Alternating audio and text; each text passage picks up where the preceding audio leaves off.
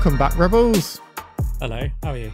I'm good, although I feel like I've made a mistake. Oh no, what's happened? What I've done is I've taken on a job, and I really wish I didn't take it on. I think someone's come to me and basically asked for something that isn't what I normally specialise in, and I've said yes to it because I know I can do it, and then now I'm wishing that I didn't do that because I realise why I don't do that thing in the first place. Oh, And Adam, it's like, Adam. 10 years we've been doing this, 11 years. I know. And like, you know this, we've learnt this so many times, like foundationally, like don't take on the shit that's going to bring you stress.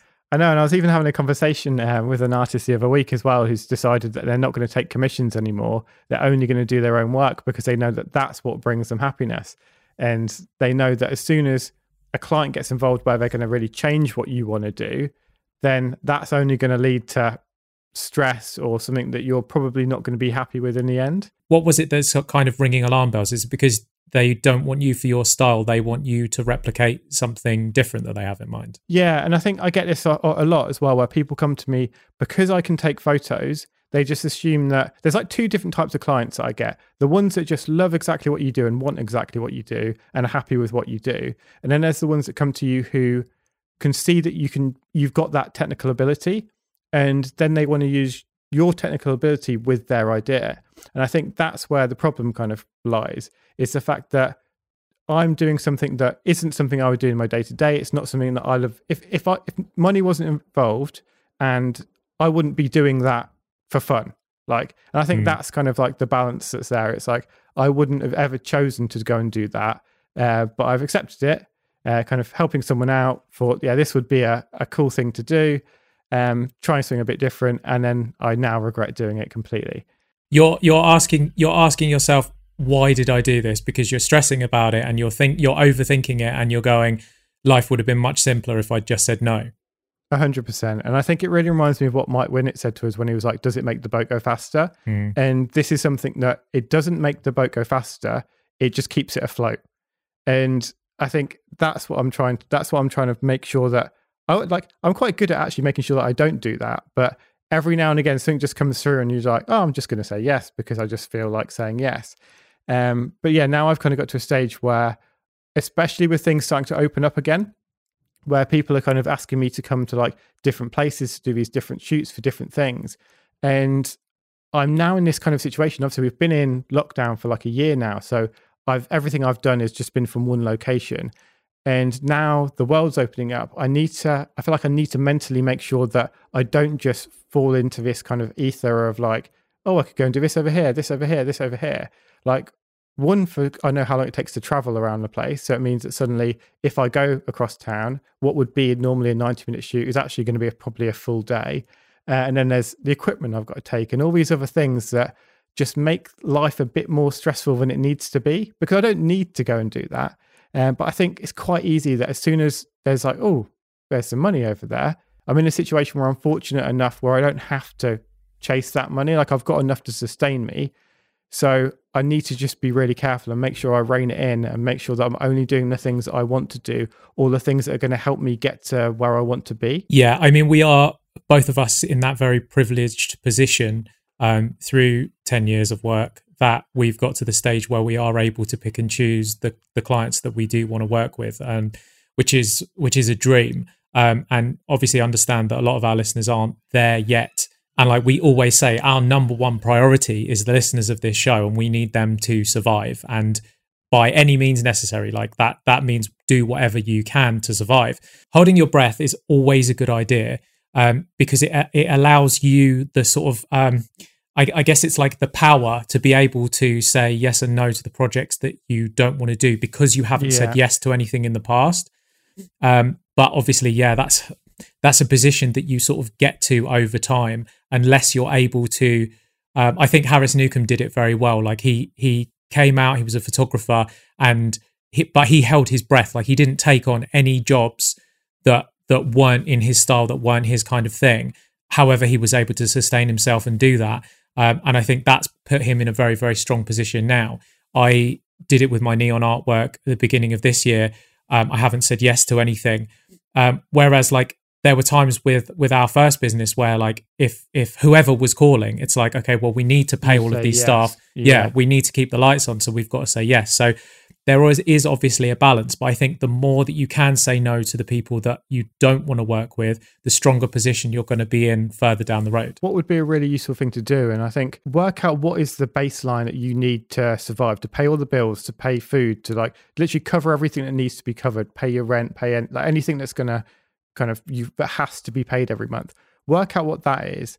And if you can afford to pay that off doing the thing that you love, then cool, you're sorted. Just keep doing that, because it's like eventually more jobs like that will come in, earning that amount from the things that you actually want to be doing. Then that's when you're going to have to go out there and do things you don't want to be doing. And I think as soon as you've hit that threshold of I'm earning enough to survive, then it's okay, well, from here up, I need to be doing the things that are actually what I want to be doing, heading me in the direction I want to be going in. Because then it's like you've got I suppose it's the same as having, like a lot of people have a job on the side whilst working a creative endeavor, especially if they're getting started, starting a business or whatever it is. They'll have like a job in like a coffee shop. They'll be working in an office, like assisting someone. They'll be doing something that helps support their creative passion. So I think if you can use your own creative passion to support your creative passion, then that's great, because you're still learning, you're still developing, and you probably will find that even though you're not necessarily enjoying these jobs, you're still learning, you're still getting the technical skills from doing those, and even just the muscle memory of doing them again and again. Like painting's a perfect example.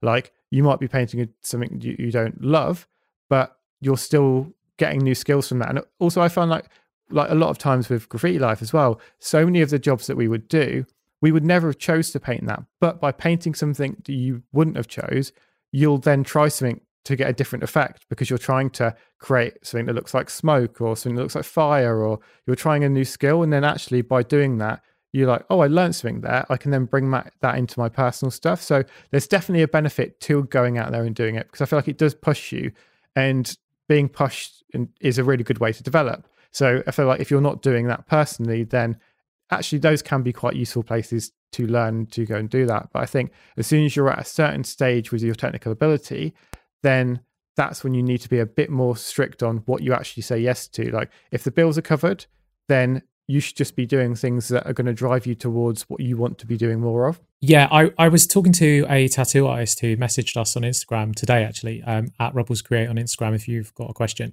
And she was saying, she was basically asked us to do an audit on her Instagram page. And I think the crazy thing about tattoo artists is like you are in a collaboration with your clients so much more than you are in really any other profession.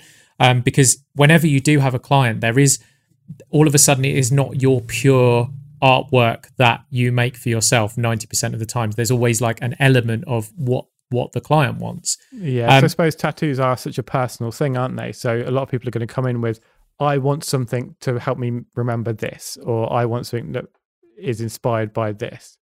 They are, until you get to the stage where you're so well known for your style that people just want you because of what you make. Yeah. And it really made me think of sort of any business. If you can get to that stage, that's like the pinnacle, is they are coming to you because you are an absolute expert at the thing that you do. And I think that's the stage that we've got to in most of our businesses, is where we're providing a service that we know that we're like the best at, or like we're top level at.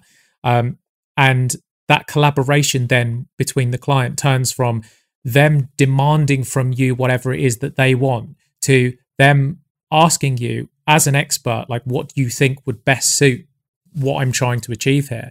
And that's when you can have this kind of open dialogue where, okay, you've come to me because I'm the expert at this, and here's what I'd recommend that we do. And I mean, through the years, it's actually surprising how few bad clients we've had.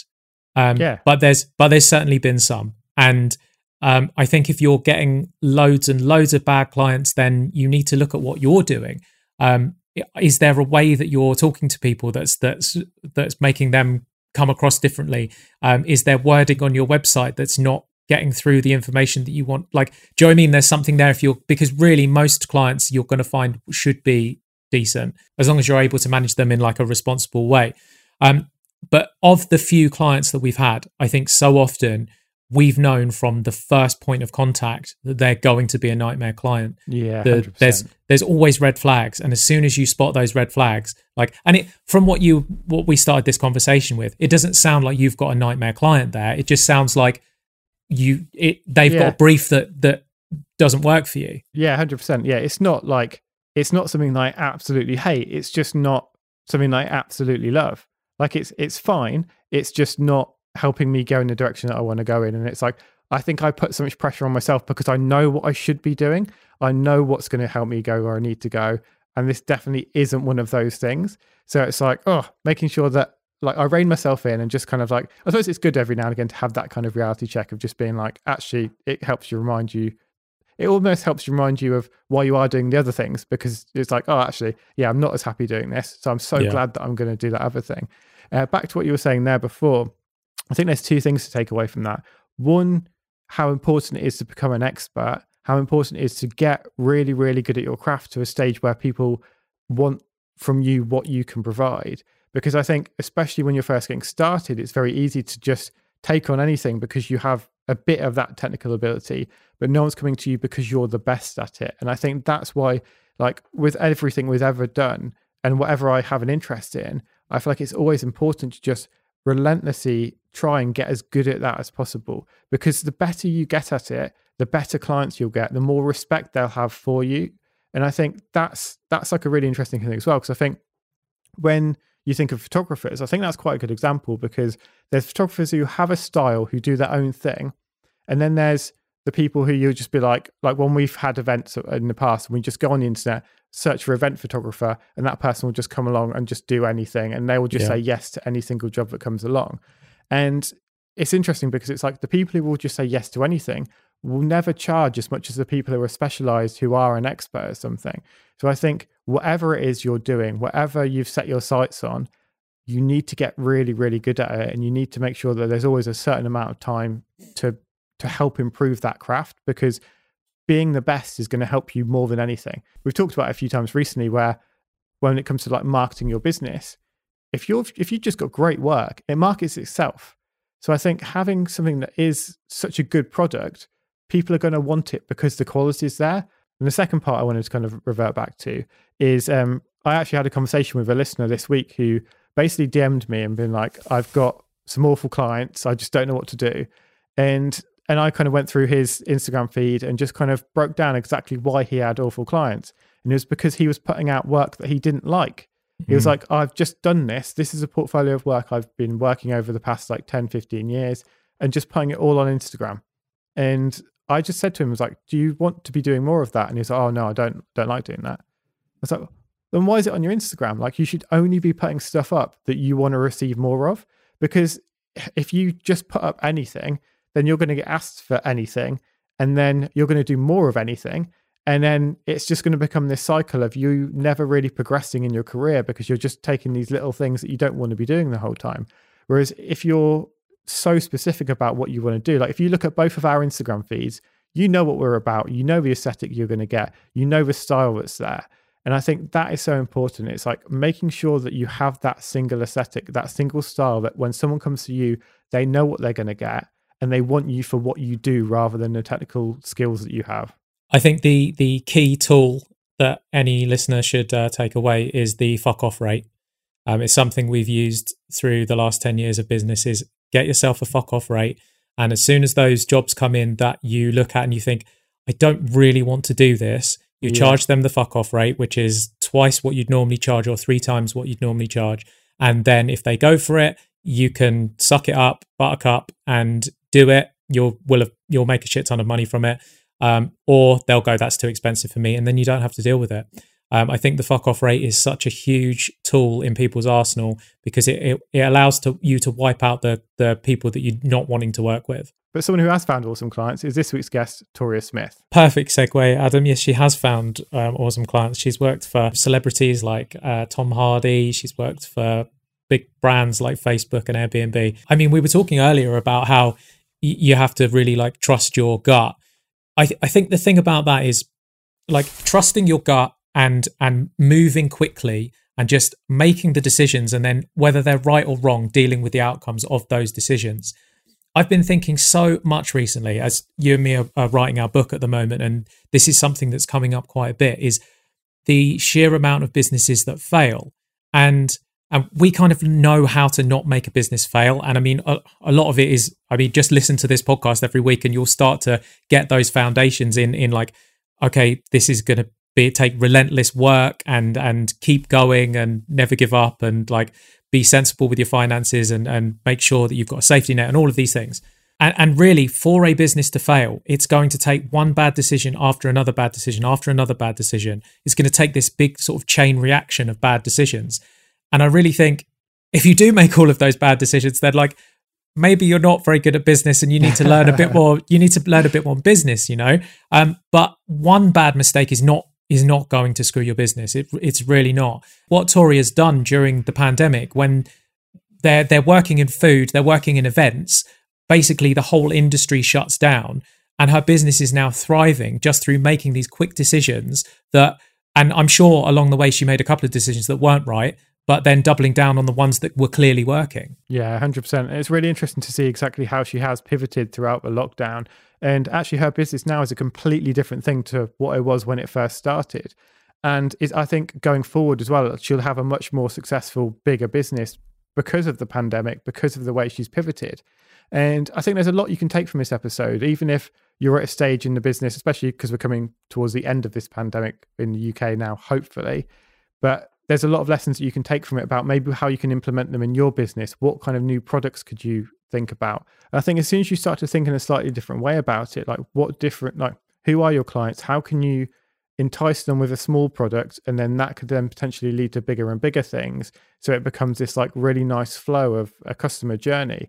Then actually, yeah, you could become so much more successful. So there are so many little takeaways that are really practical in this episode for people who might want to add something to their business or change it in some way, or just see the potential of how it doesn't all have to be bad. Like things can change and things can get better, even when it seems really hard. Yeah, this week's guest is Toria Smith, and she's the founder of Grape and Fig. They are a grazing business, which I had no idea what that was until we spoke to Toria. But yeah, let's get into this week's episode. Hi, Toria. Hello, how are you? Good, thanks. Welcome to the show. Thank you so much for having me. Toria, could you describe your business, how it looked pre-pandemic? I run a business called Grape and Fig. We are a grazing caterer. What do I mean by grazing? Essentially, the products we use are kind of cheese, antipasti, cured meats, lots of bread dips, kind of a much nicer buffet. To kind of forget about the beige buffet, it's all about kind of grazing. And pre-pandemic, we were very much kind of an experiential business. And what I mean by that is we would create experiences at events with food and flowers and kind of tablescaping and props to create a wow moment, usually at kind of events like press events, big brand launches, weddings, big kind of wow moments. Where did that idea come from? Did you work in a company beforehand that sort of had done something similar, or like what sparked the idea for you? It was quite organic. So we, my husband and I travelled 2012, 2013, and we were in Byron Bay in Australia. I remember it's clear as day. We were walking along the coast and we saw this wedding. It was like teepees, and it just looked so different to the kind of weddings I was used to seeing in the UK. And there was this table, like this, I don't know, 6-7 metre long table, and it was just full. It looked like a piece of art. I just never seen anything like it, just full to the brim of these amazing cheeses and meats, and everything touched each other. I just hadn't seen anything like it before. It just looked stunning. There was flowers integrated into it, and people were just around it with a glass of champagne, just digging in. It was really informal. It was incredible. It was a huge craze over there, massive. Grazing was a big phenomenon. The craze had been there for a couple of years already. Fast forward 3 years, I wanted that for my wedding. Couldn't find anyone to do it, so I did it myself because I'm a bit mad. And people just, loved it. Instead of having 2 canapes that were a bit cold, they could graze along this, around this amazing table for a couple of hours. And then that just organically led to me doing it for friends and family, for baby showers, and I did one of my friends' weddings. And then I just realised, I think there's a gap in the market here. No one's doing it. All the caterers I spoke to try and do, my wedding, something was missing. They wanted to put everything in like ramekins, and they just didn't get the aesthetic of it. So yeah, that's where it was born. So going back to your wedding there, I know that you did like all the stationery and stuff for it as well. Have you always been the kind of person to be quite hands-on and just like be creative and do things yourself? I've always been very creative. So I've always loved art. Loved art. Love not only kind of learning about art and artists, but actually, painting and drawing. Always been very creative. I had a business before Grape and Fig, which was based in photography, so creating these personalised frames for special events for people. So and that was quite successful. A little bit, it wasn't the right thing for me, but yeah, I've always been quite hands-on, and I've always kind of thought a little bit, if I can do it, I'll give it a good go. And yeah, so that my wedding, I found I love the whole process of creating. So yeah, instead of asking someone to do, as you say, wedding invites, I thought, well, I'll just draw them myself and see how it goes. So I know that you studied art for A-level and you got an A, so obviously you were really good at that stage of your life. Did you ever think that art could be a viable career, or did you just kind of think, this will just be something for fun? Just for fun, I think. I've always enjoyed art, but I guess, without sounding, I've always been quite academic as well. I've always enjoyed history is my one of my biggest passions, and writing, which I guess is is a creative outlet as well. But yeah, I guess I didn't really fit in. I didn't really think that I would do something necessarily creative. And I'm not 100% sure why, but I always thought something like being a teacher or doing something around history. I read history at university.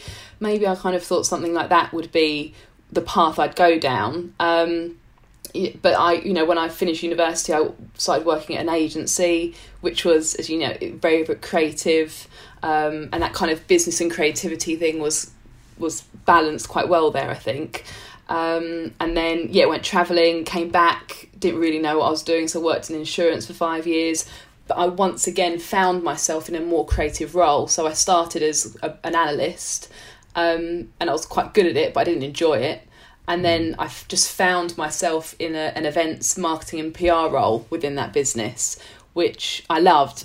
And then thinking about it now, it was because it was creative. I created these events, and even things like the invites in my old job, when I was in this insurance company, I'd make them myself because I just thought, I enjoy the process of it. I know a lot of our listeners do stuff with food because we see all the DMs, and I know that there's a lot of people out there who have food-related businesses. I think what's so interesting about what you've done is, because what I always say to people with their content is like, there has to be something else. Like whatever you do, there's a million people that do the thing that you do. So you need one extra thing that hooks. And maybe that's like your personality. Maybe it's the color that you use, like whatever it might be. And for you, I suppose it was really like working out the experience of food, bringing your like creativity into it, creating essentially art pieces. And having that experience around the food. And I think that's what's missing from a lot of food businesses, is they get so involved in the food side of it that they don't think too much about the artistry that's involved, that could actually really boost what they're doing. Yeah, and we eat with our eyes, don't we? The whole piece around eating and enjoying is, enjoying food is the experience, who you're with, where you are, what it looks like. Obviously it needs to taste amazing as well, but it's such a sensory, in all cases, it's such a sensory experience, and creating something that's memorable, and creating something that isn't. See, it's a really interesting point, really, because as you said with food, I don't really know. Well, I'm sure there are, but the entry to market is so low in what we're doing. Anyone can go and buy some cheese from a supermarket, take some nice pictures on their phone, edit them and put them onto Instagram. It's, if you wanted to do a clothes business or a makeup, you have to go get something produced and manufactured, and the supply chain and all of that piece. whereas with what we're doing, it's so easily replicated. So yeah, you're right. You need to add something to it or have a certain eye to make it recognisably yours, and more memorable than others or other experiences that people have. Yeah, I think that's really interesting, because I think what you do as well is you show people not just like the products that are in there, but like actually how to lay them out. So it's like you're literally showing someone, this is exactly what you need to do to be able to do this. What do you think it is that makes your business something that people are like, that's the one I want to go to, that's the one that I want to be a part of? See, we never planned to do that. In actual fact, we were quite protective over our creative methods and how we put these things together.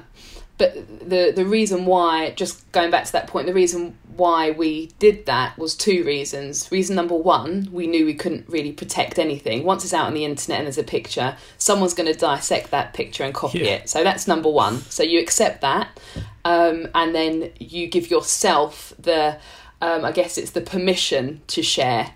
And that when you have that, you feel more, I guess, in control and you feel empowered by that.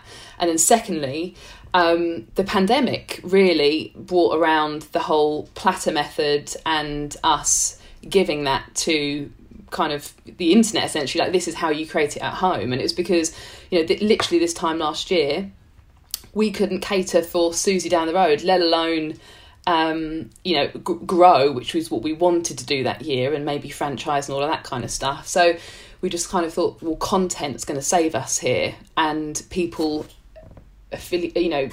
connecting our brand with something that helps them in their day-to-day. And that's when we thought, right, okay, so let's just share how we create these things and bring people up a little bit, increase their mood and help them a little bit. And it's just gone from strength to strength, and now that has created a product, which is the DIY kit, and now gone into kind of teaching and workshops and all of that stuff, which is incredible. But it's something that I never sat down and thought, this is what I'm going to do.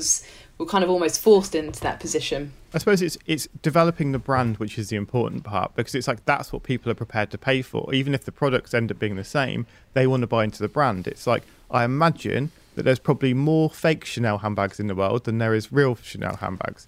But it's like people are still prepared, like they'll look pretty much the same, but it's only kind of like if you know, you know. So it's like, it's more important to the person of like, well, I'm buying the original, I'm buying this brand, I want to be a part of that brand. How do you think you've kind of developed your kind of brand like personality? The product. I think the product has a very clean and defined aesthetic. It's quite consistent. So no matter what the different product is, there's a consistency throughout, which I think is really, really important. So it doesn't really matter what you're selling. It needs to look like it's part of a whole. I think all of our branding has always been quite considered. And I've always been really quite obsessed with, branding and how things look. People buy, but what you say, the experience. So, okay, what does our website look like? What does all of our imagery look like? What's the language we're using? What's the tone of voice? How do we speak to customers? I think being really quite open and honest has been something that's, I said this, I did a live last week, and only when you say things you kind of realise, oh, that's, sometimes when you say things in a conversation you kind of realise, oh, okay, that is quite cool, in terms of we're very kind of quite organic and raw. So we'll make a product, it looks amazing, take a picture, 10 minutes later it's on Instagram. It's like a consistent openness, I guess, with our community. Nothing's really, we don't do a photo shoot and then edit all of the pictures and then kind of drip feed pictures over a month. It's quite organic and quite open and quite honest. I think I've always been very, I've put myself in the centre of the brand. So, do things like lives and stories and talk about not myself, but the journey that we're that this business has taken us on. Talked about the bad stuff as well as the good stuff. So I think people think we're quite an honest brand. So yeah, I probably could go on, but I think it's a build up of those things. It's a build up. So when I always think if someone found us today, you know, we've got, I don't know, 60 or whatever 1,000 followers. It's tiny, really. If someone came in and had no idea who we were, hadn't seen us on any other Instagram, what would they feel when they went on our Facebook or website or Instagram? And it's curating a kind of a story and a feeling. That's what we try and do, and it's a lot with Instagram, but it's a lot with other different channels, emails, and when you speak to people, you know, obviously not the general public necessarily, but when you have these conversations with clients, it's being consistent, and what they see on the internet or what they see on the website or whatever, making sure that that's a true reflection of the business. I think that's really important for a brand. Were you doing lives and stuff like that before the pandemic? No.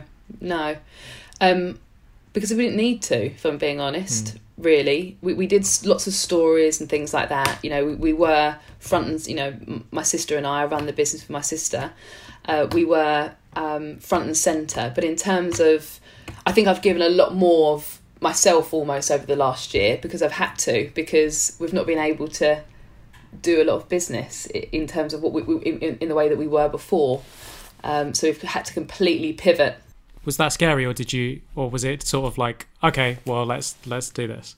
I'm a little bit like don't really give myself too much time to consider it. You know, in a way, it has to be done to do it, and then think about it after almost. But I'm not necessarily, you know, I'm quite confident, but I'm not overly confident. I don't think, oh, brilliant, I've got a live at 5, all these people are watching me at all, you know. But I kind of think when things are a necessity, you've just got to kind of do them. And when I'm actually in it, especially if I'm creating, if I get into that flow state of creating like a platter or something, it just becomes much more enjoyable for me. So, you know, things like this are amazing. I'm speaking to you guys, but just speaking at a camera for an hour or whatever isn't necessarily. But when I'm doing what I love, like creating these platters, it becomes, it's incredible. Everything that you do like looks and seems so perfect. Yeah, you kind of definitely have that. You're definitely not a perfectionist by the sounds of it, because you're just like, cool, let's just get out there, let's just get it done. How do you kind of like balance that? Well, is this good enough to kind of go out, compared to just like, oh, I'm just going to get out as quick as possible? Especially with like food, it's important, you know, you see all them McDonald's adverts, not adverts, things, you know, like this is what they say the Big Mac looks like on the advert, and this is what it looks like in reality. I think it's just really important what you're putting out and what you're giving to the public, because they're buying from you. If it needs to be good enough to put on Instagram, you know, it's kind of a little bit similar to, you know, a lot of clothing brands who are embracing, you know, plus size models or whatever. You know, you need to reflect what the product actually is. So doing an amazing photo shoot and making sure everything's 100% is all well and good, but if that's not what you're going to give to your customer day in, day out, then it's not good enough. So, you know, that I just think that's really important. So, and it's also the need for content as well. So, you know, we don't have the time necessarily as a small business to set aside a half a day or a day to do a photo shoot for new products every week with professional lighting and all of that. You know, we're not there yet. And I don't think really, I think if we got to that stage, that would be just part of it, but it will still be this kind of fast content, kind of putting it up as soon as it goes. I think it's quite raw and quite natural. And I think that's kind of what Grape and Fig is in a way. Rewinding back to when you first started, you've done your own wedding, you've kind of scratched that itch. How did you then go about finding your like very first clients? I think we were quite lucky because there wasn't anything really like it in the UK at the time. I think the US, it was building up there, and as I said, Australia, there was a huge craze over there. And I think started the Instagram. Instagram was key, and because it was new, that really, really helped. And I think it was a celebrity. I can't remember who. I think it was either Rochelle Humes or Billy Fairs. I think I reached out to them and said, "Oh, you know, could I cater for you?" Just because I wanted that exposure, and that happened, and it just kind of snowballed really. I think I had a couple of contacts from my old work, so like events, not necessarily working for the company I work for, but contacts. They got me in to do some kind of office catering. And then it was genuinely really organic. Never did any advertising or anything like that. Didn't have a website at the time. It just was word of mouth. And at the time, for 2 years, I did it alongside my job. So I'd go and do these brunches really, really early in the morning. Then I'd go to work for 8 hours. Then I'd leave, and then go and tidy up and collect all of the stuff. And Amazing. only when it got to the point where I literally couldn't balance it anymore and I had a little bit of a breakdown is when I thought, right, okay, this is enough now. It's always difficult to work out what that point is, isn't it? Because I think it's very rare that the side hustle is actually earning exactly enough for you to leave your job. There's always this kind of like, it's nearly there, but it's also driving me insane because the amount of time I'm spending working 2 jobs, there's sort of that breaking point. Yeah. So yeah, it's always a scary point, the leap from this is something I do outside of work to this is now my full-time job. Yeah, and it's not even like you don't wake up and think, right, this is what I'm doing. It's what would I be least upset with losing? That's the way I looked at it. So if I had to, I really liked my healthy pay packet and the structure, and I'm quite a structured person in a way. And I kind of thought, right, okay, well, that had a really good pension, and I had 25 days holiday, and I had a boss who really, the buck stopped with him, and all of that kind of stuff. And I do miss a lot of that. Like even now, I miss someone making decisions ultimately for me, because I have to make them all, and it's quite hard. But I just remember thinking, if that went tomorrow, would I miss that more than missing the job I was doing? And it was just a really, really clear answer. No, I don't want to let go of it, so I'm just going to have to let go of the old job. Why decide to go into business with your sister? Because when I gave my job up, it was my leaving due, and I had a whole year planned of, I had weddings booked in, and I was going to build this amazing website, and then I found out I was pregnant the week after, and I kind of I was which was amazing, and she's 2 in August, but just kind of realised that Victoria, I can't do this on my own now. I need to, if this is going to continue, I need to get someone in sooner than I had planned. And my sister is unbelievably creative, but we balance each other really, really well. I'm a little bit more here, there and everywhere, not the best at planning or forward thinking. I'm more in the moment, and things just seem to work out. So I've never really, had to do all these big plans. Now I have to, because it's kind of much bigger. But Catherine is very, very structured and very much, she knows how to run the logistics of a business better. And I knew that she'd be better at things like that. So, and she's my sister, and she would help me. I knew that she'd help, and I knew that she didn't necessarily really enjoy her job at the time. So I just said, look, do you want to just come and do this with me? And see how it goes, and here we are. And it's amazing, and it is hard. Like people say, oh, never work with family. Well, I feel scared about working with anyone who isn't family. We hire our cousin as well full time. We've got another cousin who that's a really family run business, which can mean it's intense, but you'd never. I trust my business with my sister 100%, because I know that she cares as much as I do. Do you guys often talk about the future and sort of your vision for the business? Because I think that's certainly when you hear of sort of family business breakdowns, it's normally when like one half wants to scale and the other half's kind of happy where they're at. So do you guys have like a long-term vision and plan that you're aligned behind, or is it sort of still kind of taking each day as it comes? I guess it's a hybrid of both of those things. So we know what the next 2 years should look like, and hopefully will look like. But I guess that, with us, the business has really gone from strength to strength over the last, 14 months. And that's been in the middle of a pandemic where we've had to pivot and change and adapt. So it's almost as if we're holding on to our hats and just hoping, it was hoping, but we're now thinking, right, we're coming out of it. What does the new normal look like? And we don't even know that. So, before this, people were having these big events, these PR events, press launches, all this will they go back to that? When I'm speaking to all of our clients every day, they don't know, the events managers don't know what's going to happen. You know, will things stay virtual? Will there be kind of a trickle? We don't know. So it's almost like we can have a couple of, you know, a year or 2 year plan in terms of, right, okay, this is what we want. This is the growth. This is where we want to be physically, you know, where do we move to? All of this amazing stuff. Where what arms of the business, what will they look like and who will look after them? So all of that has been discussed and we're really aligned with all of that. But in terms of what our, you know, this time last year, our domestic percent, you know, in terms of domestic business was 5%, not even that. It's now over 50%. So our business has completely changed in a year. And I genuinely don't know what that will look like in a year's time. Will it still be 50%? Will it just be bigger? I don't know. So I guess it's a hybrid. It's working out what you want to be and where you want to be, but we don't really know the environment yet. You're listening to Creative Rebels, the podcast for creatives. If you're enjoying this episode, please consider subscribing and sharing this podcast in any way that you can.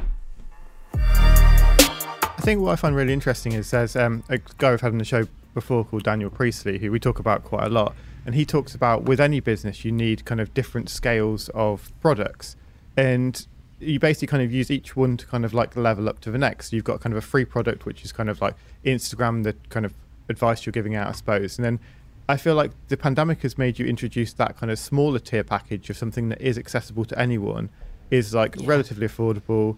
And I almost feel like the future of your business is going to be so much bigger because now so many people have tried a smaller version of your package. When everyone gets married, it's like they're going to then go for the bigger package because they're like, oh, well, I can already trust this brand because I've spent X amount with them. It was great. So if I spend this bigger amount with them and they can cater my whole wedding, I feel like it's almost like the pandemic's kind of like filled that little gap for you of kind of getting in more clients. 100%. You know, when you look at our website now, there isn't one product on there that existed this time last year. Not one product. They're all 100% new because they've had to cater for a domestic audience over the past year, or corporate audience on a much more smaller scale. So yeah, the way that we see it is this arm of the business has grown and it's successful and it's amazing and that's going to stay. And then we've got the other arm, which we've just pressed pause on, and hopefully that will come back in terms of our big experiential displays, different audience, different product. But you're right, it's all the same ingredients we're using in the smaller ones. It's far more accessible. It's definitely, we kind of want to be, you know, synonymous with, we kind of, you know, I love like the Bloom and Wild model of kind of, you know, when you think of, you know, doorstop, you know, flowers, you think of Bloom and Wild. We want to be, you know, domestic cheese boards, grape and fig.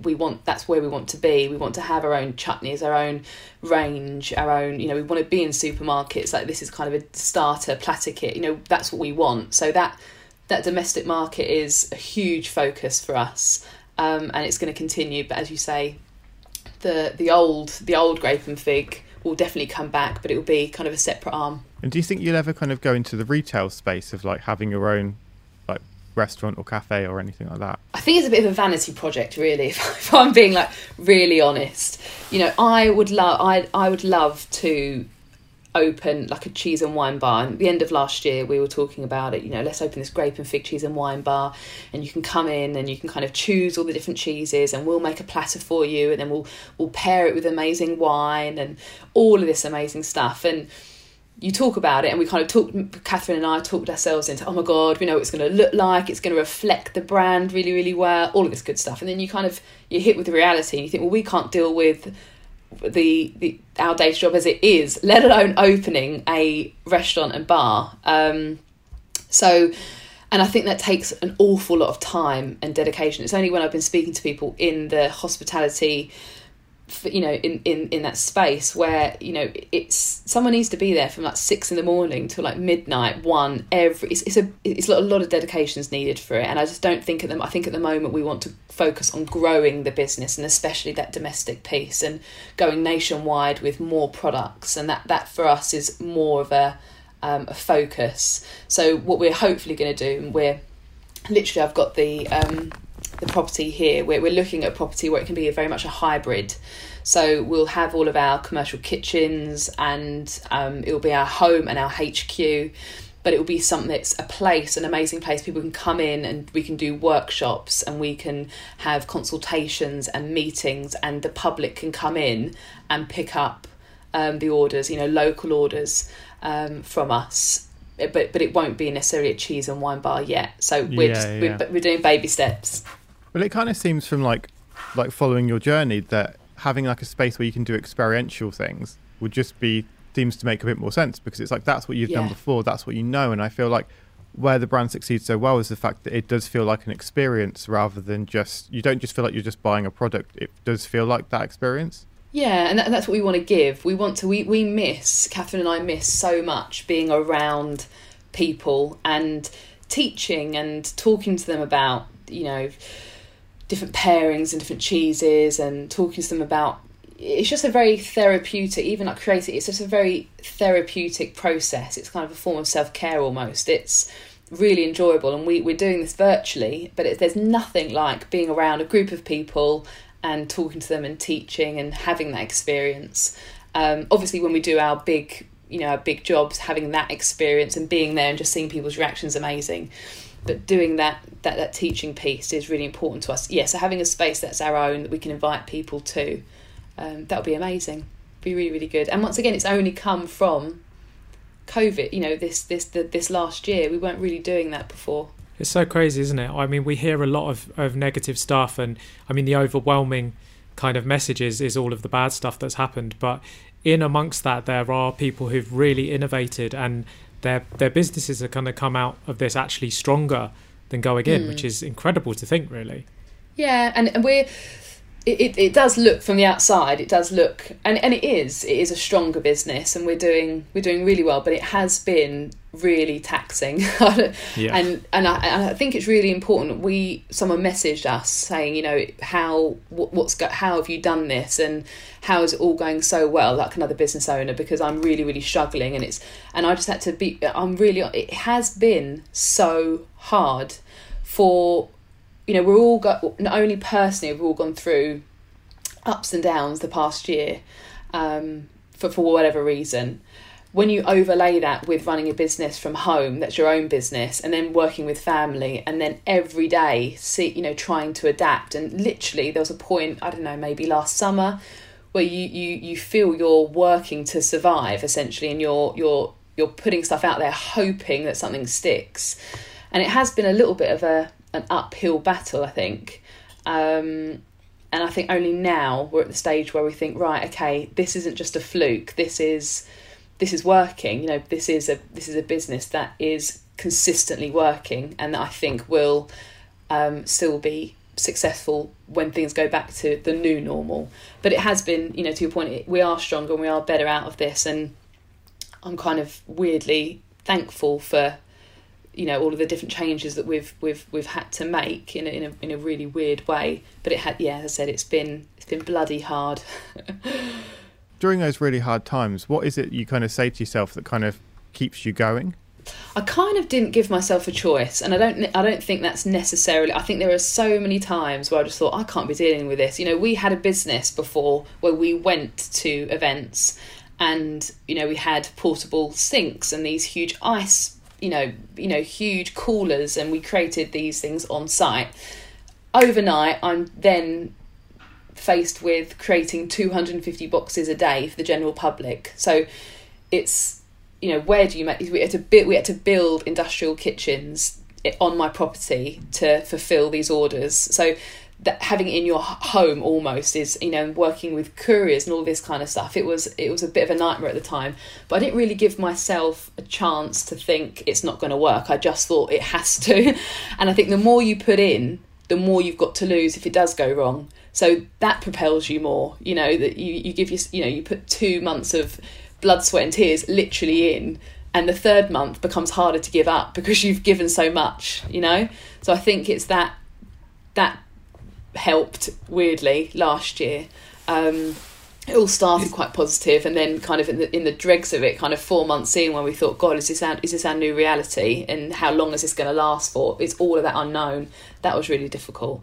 But yeah, I just didn't really give myself a chance to, as I said, to not give it my all. It just wasn't. It wasn't an option.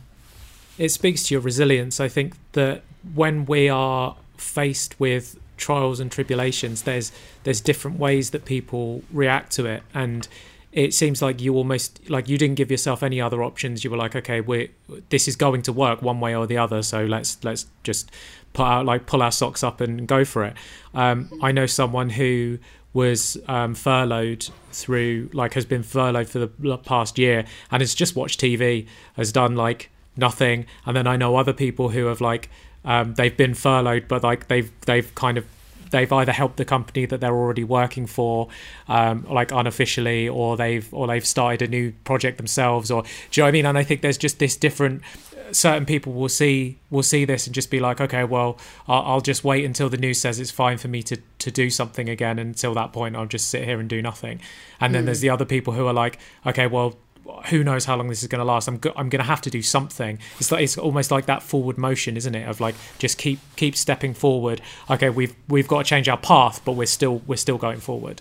Yeah, and I think you can. I think with what's happened the past year, it can become like a little bit of, how do I put it, like an obsession almost, because there hasn't been anything else to fill the gaps. There's been no seeing friends on a Friday, or there's been no holidays, there's been no natural downtime because we're stuck at home. So I think I've given, and Catherine and Grace, we've given literally 100% of ourselves, which I don't think is sustainable. I think it was necessary the past year, because we had to adapt and change and kind of literally all come together and just do what was needed. But I think I'm getting to this stage now where I'm like, right, okay, there needs to be some boundaries here, and I think that's really, really important. Life is going to come back to normal, and I will be really honest, the thought of having downtime and going on holiday scares me, because I've been literally on for a year now with no let up, throughout the whole of Christmas, the whole of Valentine's. It's just, that can build up.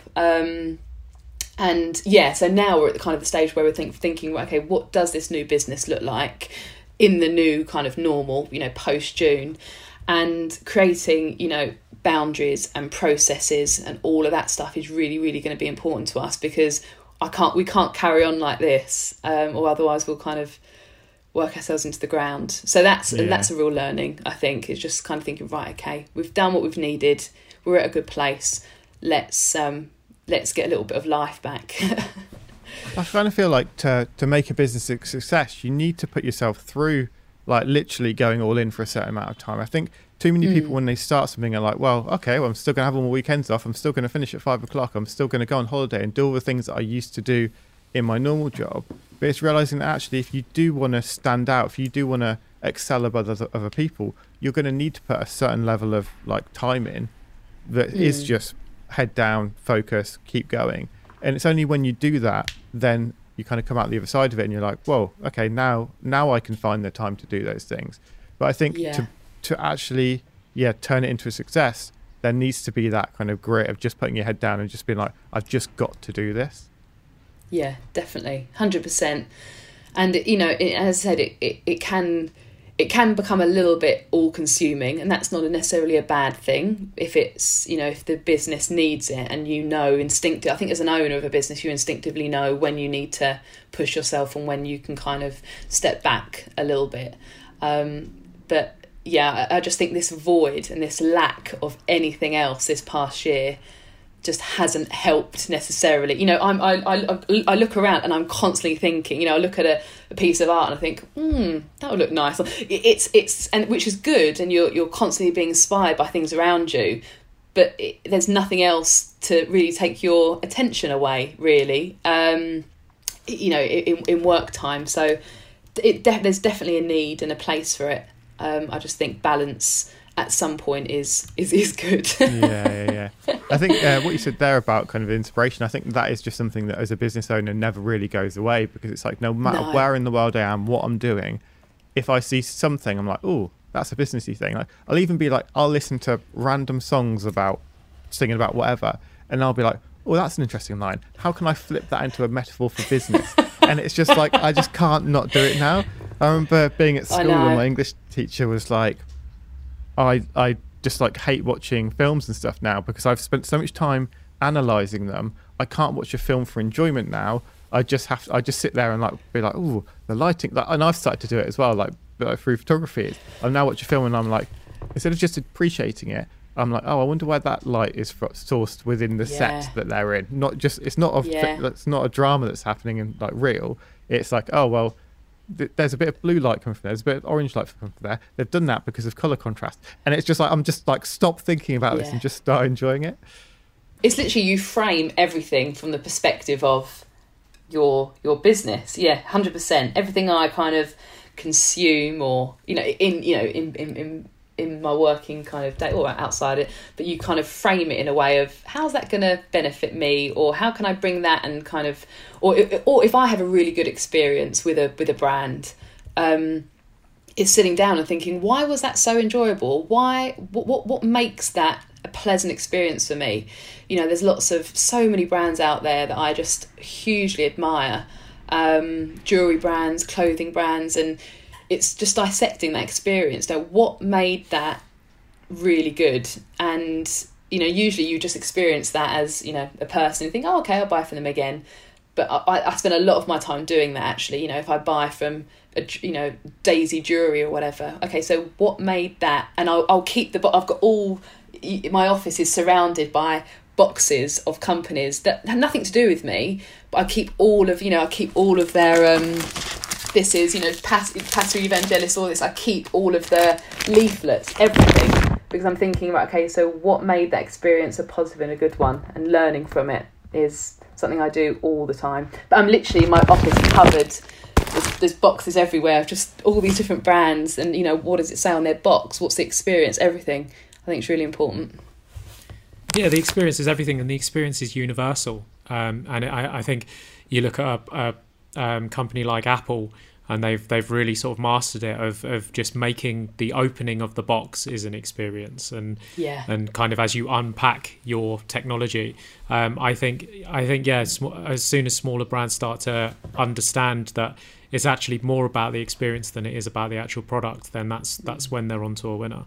Yeah, and making things easy. I didn't really know much about, I didn't know much about e-commerce, for example, because before people just emailed us and then we went back to them and sent them an invoice, and it was okay when we were dealing with 3 customers a day, but when you're dealing with like 250 customers a day, it's a completely different business. So I've had to get people, experts on board who can build, an e-commerce website that's easy and that the experience is pleasant, and things weren't 100% at the beginning, and those kind of mini failures or those learnings have made the business even better. So it's just it's constantly, I think, realising that you're never going to get to a point and you think, right, we're done, it's perfect, it's lovely.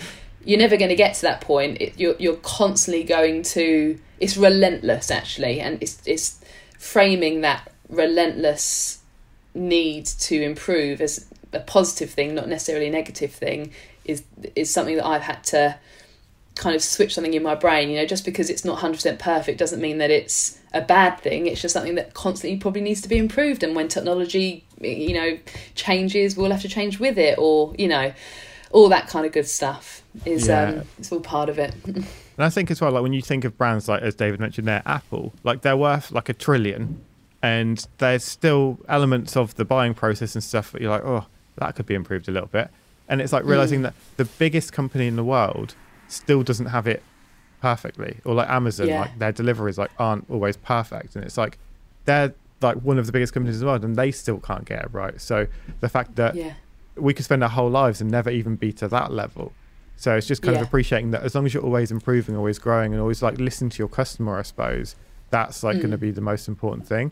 We've got the loveliest customers, and we get loads of feedback. Vastly, thank God, is positive.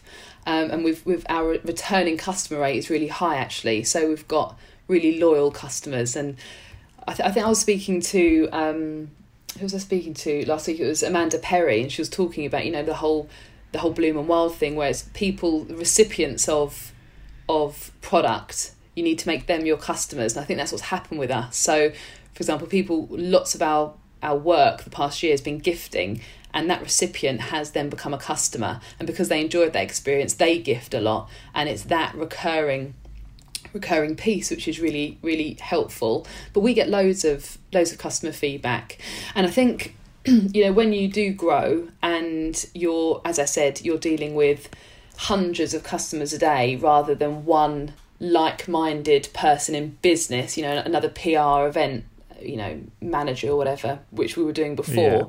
You know, we had absolutely no negative feedback or no complaints before for 3 years, because there was no real room for it, because it was so meticulously analysed and every element was kind of done by ourselves, you know. But a lot of our customer feedback has been things completely out of our control, but is our problem, like couriers, for example, and delivery and all of that piece. And that's been a real learning curve for us. And me personally, not taking that personally, you know. So if someone's box is delivered to the wrong address and the customer's fuming because it's not got there in time for a birthday, it's not taking that personally, but thinking that isn't a good customer experience. How do we make that better? And how do we turn a negative into something that's a real positive and brings that customer back to us? And I think that's our focus at the moment, customer service, and accepting, you know, not everything's in your control. Once your beautiful product leaves our HQ, we can't hand deliver hundreds a day. But what we can do is do everything in our power to make it a good customer experience, no matter what the outcome, if they get it or don't. So all of that stuff is a huge learning, and so we're really open with our customers and really, really honest with them when we do get any feedback, and just constantly learning from that. I think it's all, you know, failure isn't, or not failure, but negativity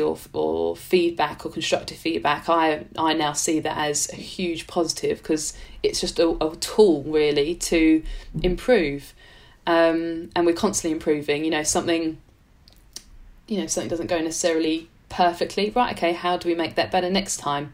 And it goes back to that constant improvement piece. Well, it's really inspiring what you've done. I love how the way you guys have evolved. What advice or words of inspiration would you give to any small business owners that are in the thick of it right now? Don't think too much about it. Just do it, and see, you know, sometimes with business you can think so much about kind of 6 months time, a year's time. Is that exactly the right post to put up, the right mess? Just do it. If your gut is telling you it's right, just do it. And things do not have to be perfect. Get it out there, whatever, you know. Just even if it's a product and you know that it's right for you, and you've got a gut instinct that it's a good fit, don't overthink things. Put it out there. Everything can be tweaked and evolved and improved upon, but sometimes you can get stuck if you're an overthinker and a perfectionist, and lots of creatives are. You can get stuck in this over-analysing piece, and actually it's all wretch no vomit. You don't want to get there. Just put it out into the world, and amazing things will happen when you do that. All wretch no vomit. I've never heard that before. That's fucking disgusting, but I love it. Amazing. Where can people find you guys online? At Grape and Fig, or www.grapeandfig.com. Brilliant. Thank you so much. Thank you so much. I've had a lovely, lovely hour to start the week, so thank you very, very much for having me.